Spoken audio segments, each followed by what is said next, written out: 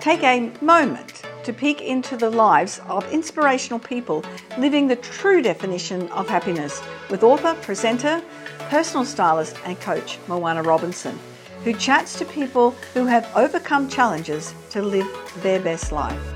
Moana is a passion and purpose coach and a personal stylist who empowers others to discover their best life and style, regardless of age. Here is Moana.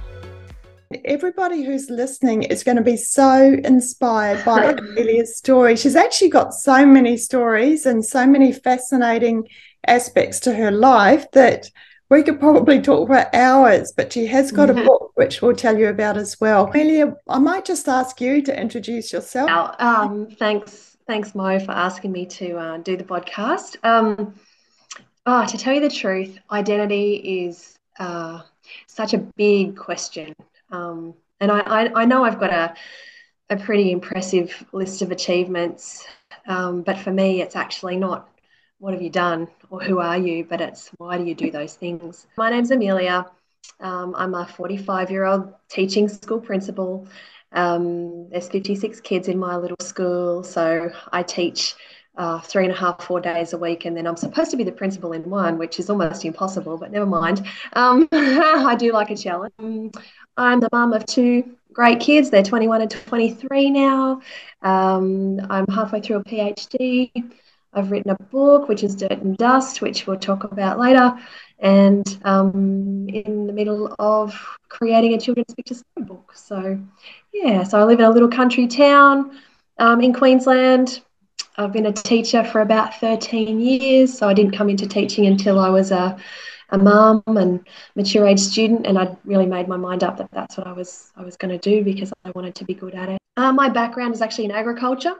Okay. So I was actually a dairy farmer. I did a diploma in agriculture and did all sorts of crazy outdoor stuff, which I love, horses, cattle, all that sort of stuff. And then just the way that life went, I sort of thought that our agriculture background would be well supported by teaching. And then we moved to Queensland and circumstances changed, and I ended up doing my teaching degree, and I knew I needed a bread and butter job with my family circumstances. I suppose that's why I thought I'd go into teaching, and I've actually loved it way more than I ever imagined. I remember going to watch my son in preschool or prep when he first started school, and I thought, wow, I think I could do this. This looks like fun, and people get paid for this. And although public speaking, presenting myself in front of people is actually my biggest fear. You can see my anxiety already talking about stuff. It is truly my biggest fear. A bit of a challenge to me to just throw yourself in and just do it. Shut up and do it. Actually, everything that I do, I go, oh, just do it. Don't regret doing it. So behind all of that is obviously the why. This is your why for doing all the amazing things that you've done, isn't it, really? There's lots of whys, really. Like I just said about the fear with the public speaking and that sort of stuff. I was just such a shy little girl, and I still am, and people don't believe it because they go, oh, but you've done all of these things or you present really well. Yeah, of course I do, because I make myself, and I don't want to have the regret of not doing the things that I know that I'm capable of, but might have lacked the confidence. Through school, I wouldn't answer questions and things like that, but I knew the answer. And I might say to the person next to me, I think it's blah, blah, and then they'd put their hand up and go, excuse me, miss, I know the answer. And I'd be like, and so I got to that point where I went, I'm getting ripped off here. Like, that wasn't you, that was me. It's happened so many times in my life to the point where I started to go, hang on a minute, that's not fair. And if I borrow somebody's idea or I share something with someone, I will always pay credit because I've been robbed with, of intellect, of, this effort. And so I just went, no. I own what I own, but I also, I know I'm very capable, but I just have to, I don't know, stick my neck out and just do it, or just say it and go, oh, well, whatever the outcome of that is. So, yes, I suppose initially that was my just shut up and do it. Other things happened, like purpose of my book of Dirt and Dust, which I co-wrote with my son, was actually the story of his dad or my husband's suicide, or the circumstances around that. And my son and I did this motorbike ride from Cairns to Cape York. So it was 1,400 kilometres. And it was literally the last family bucket list item. And we didn't intend to do all of the bucket list items when my husband passed away. But one by one, they sort of came up and just said, Mum, again, it's another one of those shut up and do it. Stop talking about it. Just go and do it. Yeah. We're just going to do it. You and me, we're going to do it. So we waited until he turned 18, and I've always been able to ride a motorbike, and not that level of challenge. We're talking about rainforest, we're talking about sand, we're talking about river crossings, and I was literally thinking, I don't know if I can do this. And I remember ringing, Roy and Renee from Cape York Motorcycle Adventures, and they were the ones that encouraged me to do the book, actually, because Renee had already done their book, King of the Cape, and Renee was just like, oh, come on, I did my book in 16 weeks. What are you doing? Yours is already written. Just shut up and do it. So when I rang Renee about the motorbike ride, I was like, I don't know if I can really do this. It's huge. It's like the biggest motorbike challenge in Queensland. Like, I had no intention of doing this. This was supposed to be my husband and my son, and my daughter and I were supposed to be like the pickup crew at the back. Like, things have changed. Like, he's passed away now. I've just got to do it. And she's like, we'll get you there. Yeah, shut up and do it. So yeah, did that, did the motorbike ride. Amazing. I think I fell off 14 times in 1,400 kilometers. But this is also where I see how men compliment women. So I didn't pretend to be this great motorbike rider. I knew I was going to need those men to come along and pick me up. Yeah. That was so good, and just great blokes. Bonding time for you and Riley as well, mother and son.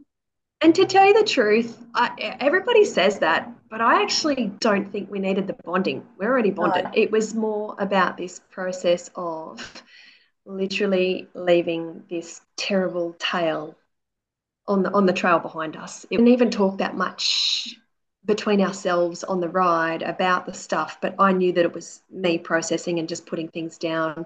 And he'd just turned 18. I actually had written the book, most of the book, before the ride. And then we went on the ride, and I went, you know what? I think I could probably tell the story on the ride, for the purpose of getting it into a book that's more readable for somebody else. And then, and someone else had just suggested that to me at a video workshop. They said, oh, why don't you do that? I was like, actually, that's a great idea. And then I was still stumbling around with it. And Renee was like, shut up and do it. Come on, come on. And I was like, So over one school holidays, my son Riley had actually moved out to a cattle station, and he was there by himself for a couple of weeks. He's on like 1.76 million acres, and they're waiting for a changeover of station manager. And I thought, oh, that's not a great place to be by yourself for 3 weeks over Christmas or whatever. And so I said to him, hey, I've had this brainwave. If I want young men or people to read this book, I think it would be way better coming from 18-year-old you as a male rather than the teacher, preacher. I can't stand that stuff. Me, I don't want it to be a how-to or a self-help book after suicide. And men hate being told what to do, so I'm not going to tell them. How about I subtly tell them in a story? And not just men. It's a book for everybody. Like, I've had so many women contact me and say, "Oh my God, Amelia, you just told my story," or "I'm the mother of that person," or "Oh my God, I had no idea how much." Impact me being suicidal had on my family around me. And I actually did a podcast with a guy about men's mental health a while ago. And he said to me, the first thing I did was actually ring my mum and say, I'm so sorry. He said, I didn't realize all those times that she just turned up and she was doing what you did and you were just checking, just going to make an excuse to come and see if you're okay. But you can't tell that person that. And so he got off the podcast and said, "Oh my God, I just need to apologize to my mum because now I know what she did." So by me telling that story, it was for the purpose of helping people. It's not about book sales. It's not about any of that. But in that process of me changing the book from me as the narrator into Riley being the narrator, that's when we actually talked about the stuff to do with his dad. And in saying that, it's actually really tough because I don't just have a son, I have a daughter, and she was Dad's girl. So, as much as there's been so much focus on Riley and I and with the book and everything, in some ways it's my daughter that's missed out more. some ways I haven't known how to parent that, because Riley and I have always had this really close connection, as I have had with my daughter, but it's just different. And Riley and I are very similar in personality as well. So, and you see that in the book, and even us talking about the book and transferring it from me into his language. And he just kept saying to me, "Oh my God, Mum, like, how did you know that I was thinking that at that time?" I said, "Because I was, and I'd literally look at you and I'd think, oh, I wonder if he's thinking the same as what I'm thinking, but it wasn't until we talked about the book and the process that, and he didn't even want to read the book. He said to me, "Mum, I don't want to read it." And I said, "How about I read it to you?" And would do that over Zoom sort of every afternoon while he was Wow. out at that station by himself, which was really cool because he'd be like, "Nah, it's not like that, Mum. It's not like this." I was like, "Oh, okay." And it was really funny because I became a character in the story, and he could literally make fun of me, which he was, and so it made it lighter and easier on Yeah. such a tough topic. Mm. I saw myself as like this little cartoon character going along on the motorbike and, falling off and going, "Oh, geez, how embarrassing. I just did that again." I was going really slow. I think that's that humility too of, yeah, push yourself beyond what you think you're capable of, and then you find out who you really are. And just shut up and do it. Shut up and do it. Yeah. When I spoke to you at the book club, at the book meeting, and I spoke to you about my trip to Mongolia, that was the same thing. Like, who would have ever thought you could ride, camels and yaks and reindeer and horses across, again, 1,400 kilometers in a foreign country where you don't speak the language, and you go, "I don't know if I can do this, but I'm going to give it a go." You have to trust that other people are like you and that they will help you. And if you get in trouble, I can't speak the language, but I'm going to mime. I'm going to smile. I'm going to give Yeah. it my best shot. Is there another book coming out about Mongolia? Look, yeah, I've actually got two books on the go. One I can talk about, one I kind of can't. I'm in the middle of processing that, but part of Mongolia is in that one too. But the one that I can talk about at the moment is The Flower Thief, and it's actually a children's picture storybook. I think we briefly spoke about this, and this is a story that I tell taxi drivers, I tell truck drivers, I tell people who I meet who just think that they are such ordinary people. People do amazing things. Oh, they do. For example, a principal conference. I don't know. I'm just someone.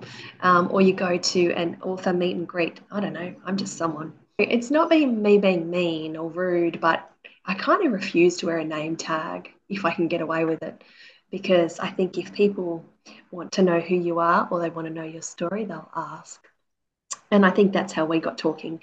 Yeah. Or you share something with them and then they share something back, and to me that's how conversations really should go. With your husband and the bike ride in Mongolia, they are amazing stories. But I would love you to share that story about the flower thief. It's Yeah, in a country school, lots of people make assumptions that you're going to get, oh, really nice farmers' kids, or what. Sometimes you don't. Sometimes you get rough end. Those kids, I love them more because they actually need more. You never look down. I think my job is actually getting people, particularly kids, to the bottom of the stairs. You get them to the bottom of the stairs, and you sort of encourage them to take that first step. And then when they take that first step, you go, yes. It's about presenting them choices. But this particular boy was 11 or 12 at the time. I taught him for a year or so already. I knew his story. It was a story of not great circumstances. My husband died. I didn't know that it was him, but someone would leave a little flower on my desk every day, every morning for about 3 or 4 months. And morning I'd be marking the roll at my computer, and I'd say, "Oh, thank you to the flower thief. You make my day." Days were tough, man. Like you just look rubbish. And you don't sleep and you don't eat, and grief just grabs you, and you're just functioning. It could have been another teacher at my school. I had no idea. So then one morning I must have got there earlier, and he's come running in and he's like, "Oh, miss, this lady chased me down the road today, and she said, I'm going to tell your dad and stop picking my flowers." And oh my God, it's you, you know. And then he's just gone, oh, he was so ashamed that he'd shared the secret, that it was him. And he went outside and he hid and he was nearly crying. And I just thought, oh my goodness, from a kid that's come from such a troubled background and Yeah. such crappy circumstances, it's you and it's consistently you and it's you every day. And yeah, it was just amazing. Anyway, he never brought me any more flowers. It was like, no, done. Other kids copycatted that for about 2 years. So for me, I call that, a legendary story of kindness. I'm a bit of a joke, but when he was in year 10, it was like, he knew that I called him the flower thief, and this absolute Yeah. kindness. And unfortunately, that boy was killed in a car accident. Mm. Um, yeah, about coming up 2 years now. And I'd actually written his story while he was alive. I'd written that story Yeah. and it was going to be in dirt and dust. And when he passed away, I thought, no, I'm going to take him out of dirt and dust as the flower thief, and he deserves his own story. And at the time, I actually took long service leave because I was looking after my mum and dad in Melbourne, and COVID was on and all that stuff. And when he passed away, I flew back to Queensland for the funeral and I rewrote the story on the plane and told the story at his funeral. And I don't know if anyone understood a word I said because I just blubbered my way through that. Yeah, when, you do the whole final goodbye and you walk away. And I was so sad, but I just went, you know what? You've got freedom. You are at peace. And, he just turned 18 and I literally just blew him a kiss and went, I'll have a beer with you later. It Yeah. was just one of those, like, you're a big boy now. Like, Yeah. so bloody sad. But that is a story of legendary kindness, and it's one that deserves to be told because, when people think they are just the taxi driver or they're just the whatever, no, you're not. It's what you do every day in a day. Talking to a taxi driver yesterday, I had to go and pick up my motorbike from in town, and yeah, there's no one to pick me up and take me in. So I just went, whatever, ring the taxi. Guy came out, it's a bit fair way from town, had a chat, just the taxi driver. I said, no, your job is a helper in society. I Yeah. said, you just told me that you took some old people to the hospital. And I said, if that's my mum, I'd want it to be you. I'd want you to stop and help pick up her bag because my husband was sick, or, I need to know she got home safely because someone like you took her. I just went, oh, thank you so much. And I said, no, it's what you do every day and how you do it. Have touched his life that day just by saying that. A few Ah, it, words. we're all capable of that. It just doesn't happen enough. It's actually some of the conversations that I shared with the kids in my classroom about grief and yeah, just sharing that. And then when the flower thief young man actually passed away, all the kids that went to school with him, they were at the funeral, and they were like looking at me and I'm looking at them. And I just said, you do know you all mean that much. You all do. It wasn't just him. You guys looked after me. You got me through, like you're my kids. Mm. It's huge. So I hope they know that they're special and they don't have to die to be special. So I could, yeah. So that, and they were all a part of that legendary kindness because when the flower thief didn't bring any more flowers, guess what they did? And you know what? It's okay to copycat something that's really kind. If you can't invent that or innovate that or imagine that yourself. It's okay to copy something that's kind. The initial kid was him. It was him. Oh, So yeah. kind. Yeah, Yeah. yeah. And he created that ripple without knowing, without Ah, knowing that he was doing and that. and Yeah. it deserves to live on. Yes. That's why I want to write the book. The book it's been written for ages. Yeah. And one of my teacher aides at my school here, she's only a young lady herself, and I realized one day she could illustrate, she could draw. She just drew something on the board. I went, "Did you draw that?" She was like, "Yeah." I said, "Oh my God, I just found my illustrator." Yeah. So she's experimenting with the illustrations for the book at the moment. So hopefully I'll go back to work next week and she'll be like, ta-da, this is what I've done.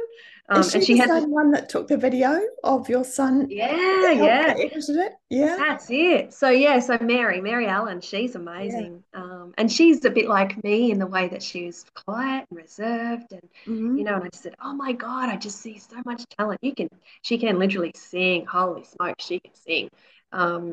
She stood in at our little Christmas carols because the kids couldn't sing all those songs. And she's Yeah. holding back. And I'm like, oh my God, Mary, if you let loose, they would hear you in the next town. She can dance, She can draw. She just has this most beautiful personality with some of the Mm. toughest kids. She Cool to created the actually. music for the video, didn't she? The music. Well, that's actually another girl. Yeah. Yeah, yeah, Alison. So my son Riley works out on this cattle station on the Northern Territory Western Australian border. It's like a small country. It's massive. And so yeah, went out there and just this time last year actually I went out there and I bought a video camera on my way through Darwin. Literally just trucked around with him for a week on this 1.76 million acres and filmed pretty much everything that he did. I was Yep. just a proud little mummy Yeah. for a week. And yeah, and then so I flew in on the mail plane on the Thursday, flew back out the following Thursday. And when I got back, I gave Mary the video footage and said, "Hey, Mary, do you reckon you could just cut this down and make it look like something? There's a local film festival. It would be really cool if we threw in for that." Another kid that I'm so very, very proud of, who's in the army now, he told his story as part of that story, and we won the film Yep. festival as a student entry a couple of years ago. So I said, "Hey, it'd be really cool if we just threw in this video that we've made of Riley." So Mary cut the video down, the footage down. And then the audio was terrible. So I rang one of Riley's other friends who she's 21, 22, 23 now. And I said, "Hey, Alison, you're a country music singer. Do you reckon you could write a song to go with this?" She's like, "Sure, love to. What do you want?" And I said, "Oh, I don't know.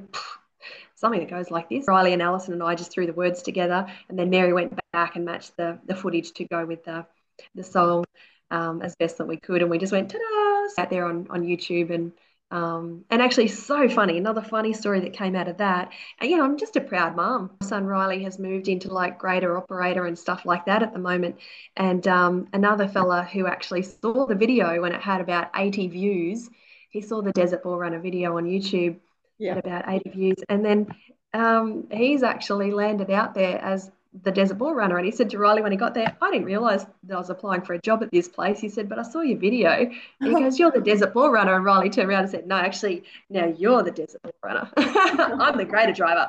So funny. But he just said, "I applied for that job because I thought, hey, I'd really like to do that."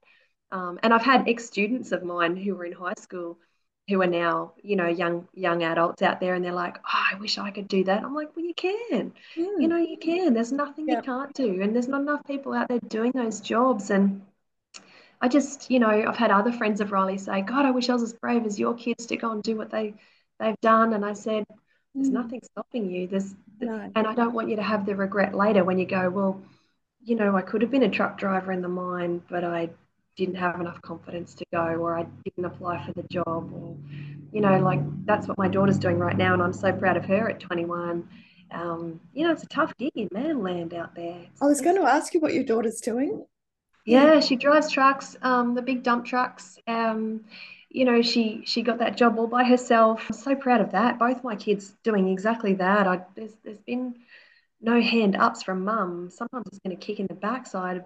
But you've been Um, an awesome role model. well, I think when my daughter went overseas for a couple of months earlier this year, and I was having a sook to one of my friends. I was like, "Oh, I hope she's okay." They're like, "Oh my God, Amelia, shut up. You cannot complain. Like you gave them their wings and they're flying." And I was like, "I know, but I'm just worried about her." And they're like, "Do you think your mom wasn't worried about you when you went to Mongolia? What did she say?" "Oh, only you'd be crazy enough to ride a reindeer towards freaking Russia right now, Amelia." I was like, "It's Yeah. okay, Mum. The Russians are looking the other way." Yeah. True But it's all story. about shut up and let them do it. Oh, that's right. And just cheer, just keep cheering, just go, "Yep, go Yeah. you." But Yeah. like I said before, you've just got to trust and believe that, if you're broken down on the side of the road with your motorbike, that someone's going to stop and go, "Hey, mate, are you right? Oh, can you help me pick this thing up?" Because that actually happened to me about a few months ago. Help, please. They're like, and you know what? I think there's a huge, huge benefit in being female. I actually do. There's Yep. all this stuff about feminism and my job has made me a stronger feminist. It has, because the pushback that you get automatically. Mm. But there's extremists of everything, and I know that I operate somewhere in the middle. But God, we need men, and we need good men, strong men, honest men, reliable men, passionate men. You Mm. know, um, my ultimate goal with my son, and this was a huge fork in the road with my relationship with my husband, and it was the beginning of the end. You Yeah. know, I literally had to stand there and go, you can't treat me like that, because at that time we've got a 15-year-old son and a 13-year-old daughter, and if I let you continue to treat me like that, Yeah. I'm saying to her, this is what you tolerate, and I'm saying to him, you can treat someone else like that. Mm. That can't happen. It can't happen again. That was me making a stand on what was I knew, and I knew, oh, today could be the day. No, because it wasn't a surprise suicide. It was a long, long, long time coming. Make that stand is huge. But I also knew It's you each just person's can't. responsibility to look after themselves, really, isn't it? Like mentally, emotionally, and reach Yeah. out for help when you need help, but not to rely on someone else to make you feel good. Yeah, absolutely. And I just, it's such a tough lesson, and I clearly didn't learn it tough enough. The word healer gets thrown around a lot, and it's quite likely true, but I see it more as empathetic. And I had an interesting interaction with someone only a couple of weeks ago, and it was in regard to a kid at my school, and it's a troubled child, very troubled. And I just go back to that. Yeah, but why? That's not that kid's fault. Look at the crappy circumstances around that kid's life. Sometimes it comes down to greedy parents because they're so self-centered. And I sometimes say, I was a high school teacher, and now sometimes I feel like I'm having the same conversations with parents that I was having with 15-year-olds. Those 15-year-olds are way more empowered because they go, oh my God, I'm this close to making my own decisions. And I'm like, yeah, you are. I'm going to help you get to the bottom of the stairs, and you're going to take the first step, and then you're good to go. Sometimes parents, they've already given up hope. And I'm like, no, this is where you grit your teeth. This is where you do your damn best for your kids. You don't just give up, or you don't just go, oh well, or he's naughty. No, why? And what are you going to do about that?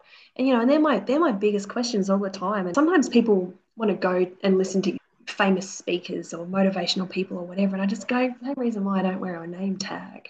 You learn your best lessons from people that are doing the job. Oh, so Like true. Yeah. this interaction that I had with a professional in my field, so many times when I've been grappling with what have I done, or that didn't turn out how I thought, or grappling with that stuff again at the moment, going, why didn't this work, or what happened there? I don't want to second guess people or things. I just put in my best effort every time. And this person, in an interaction about a particular child in my work, and he just said, look, it's almost like sometimes you as the teacher have to be strong enough to tolerate the trauma that this kid brings, um, so that you can build the relationship to take the step forward. I said, I know. And I said, I'm so glad you said that, because I feel like I've done that in 2 relationships where I've tolerated the trauma to the point where it probably is drowning me. But I stood there because I didn't want to abandon the other person, because that was their biggest fear. And I've grit my teeth, and I've done my best, and I've loved things better. Yeah, but in the case of a child that's never had somebody to do that for them, I do think you have to wait until they make a good choice. In this interaction, this person said to me, it's yeah, tolerating that trauma. And then in 90% of the other conversations I've had with people, it's like, Amelia, your boundaries need to be stronger. And so that validating conversation with that person, I thought, oh my God, I've done the right thing for me in those relationships that I've had with other people, because I know I did what I needed to do to help them get where they needed to do. If they didn't choose what I thought that they were going to choose, okay, well, that's the bit that I have to learn to let go of. And that is why I went on the trip to Cape York. It is why I went on the trip to Mongolia, because I just had to get me to that place where I went, I know I did my best, my very best. There's nothing left in the tank, nothing. But if they didn't choose what I thought they were going to choose, okay, now I have to let it go. And that's my biggest work. That's my biggest personal work, is I just go, okay, I'm satisfied with what I did in that. And I've been shamed, I've been blamed, I've been accused, I've been, all that terrible stuff. And I go, but I'm not ashamed of what I did. because I know I did my best. And so therefore, in my circle of influence of the children that I work with, I just say to them, that's good. Is that your best work? Is that your best behavior? And if it's not up to me to tell you what you need to do.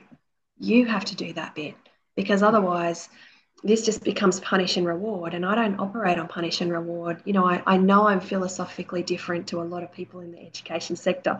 I know there's so much black and white, right or wrong. We're getting to a place where people are considering more open-mindedness and things like that. But particularly when you're working with high trauma kids, or kids that don't have reliable adults, or they don't know how to find good people, and they feel let down, or they feel hard done by, or they've got that learned helplessness or that lack of hope. And there's something that I really detest, and that is false hope.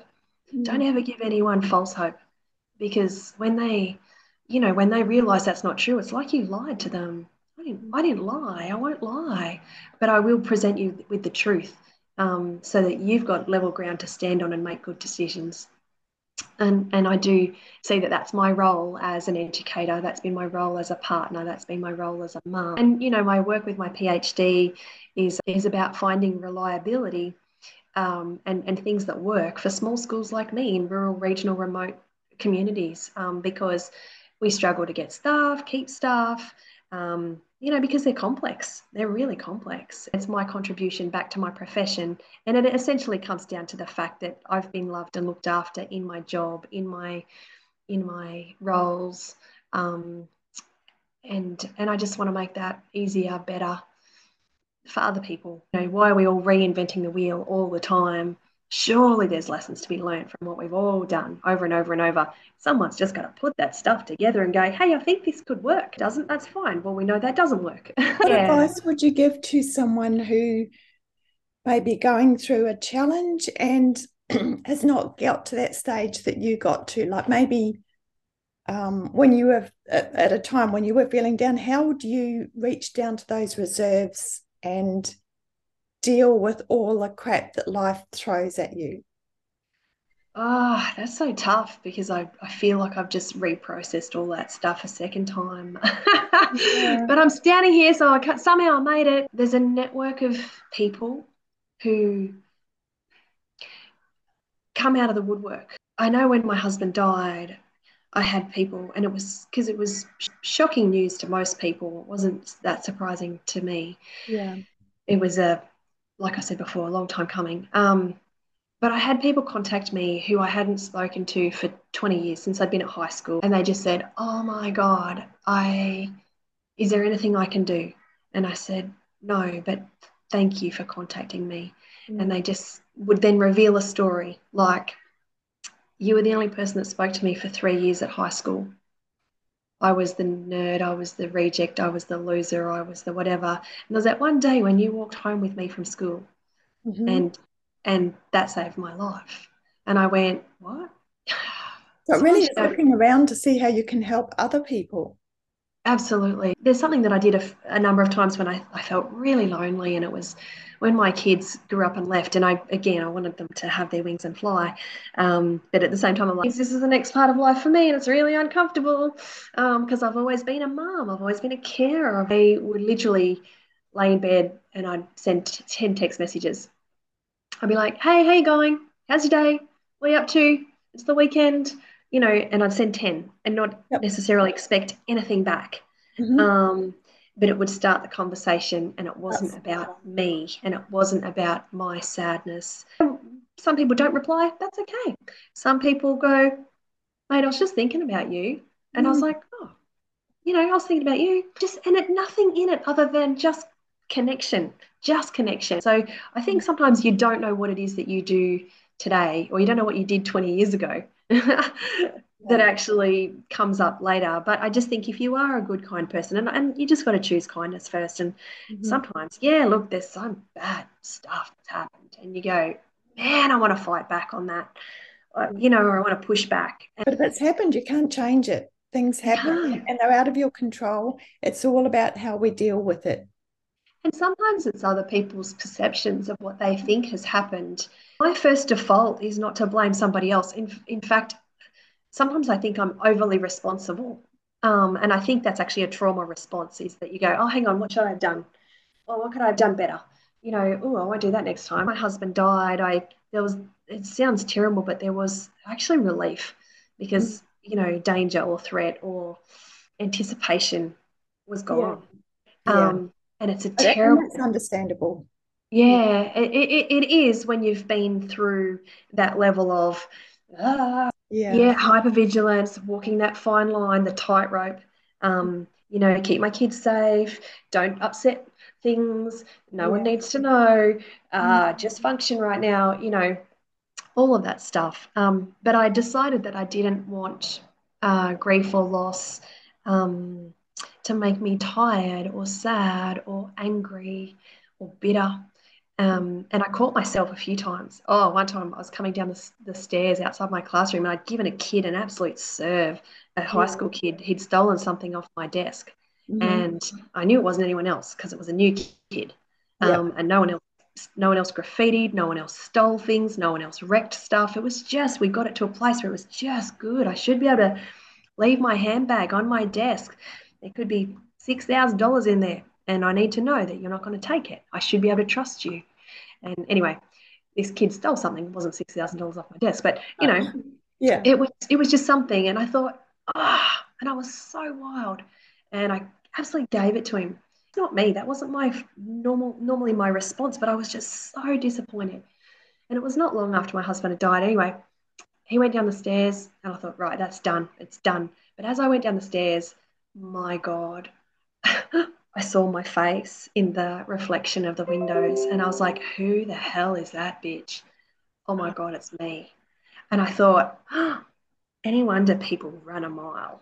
Like when I've got, well, filth, I was like, wow, holy hell, she scared me. Look like that. I don't want to be angry. I don't want to be, so I just thought you cannot hang on to that No. pain. And I apologized to that kid. And I said, look, the thing that you did was probably this big.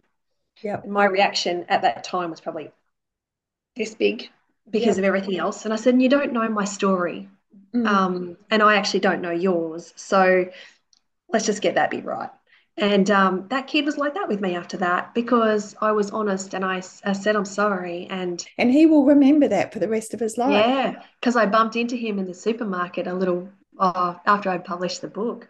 And Yep. it was so funny because he was working there and he's a big fella now. He's got a Yep. mustache and, Yep. whatever, tattoos and Yeah. stuff. And I'm walking down the aisle of the supermarket and he's like, oh my God, miss. And I was like, oh my God. And then he's like, ran and like picked me up and he's like, Oh. hugging me, flinging me around. He's like, my mom told me that you published the book. It just takes that. Amelia, you have been absolutely amazing. Thank you so much for, I just can't believe the value that you've given during this chat. So many pearls of wisdom just from just you being you. So I And really, and really, yeah, and appreciate to it. tell you the truth, I read your little prompts when you sent them through about the sort of things that you ask, and I literally was so. I said to myself, I don't really want to answer those.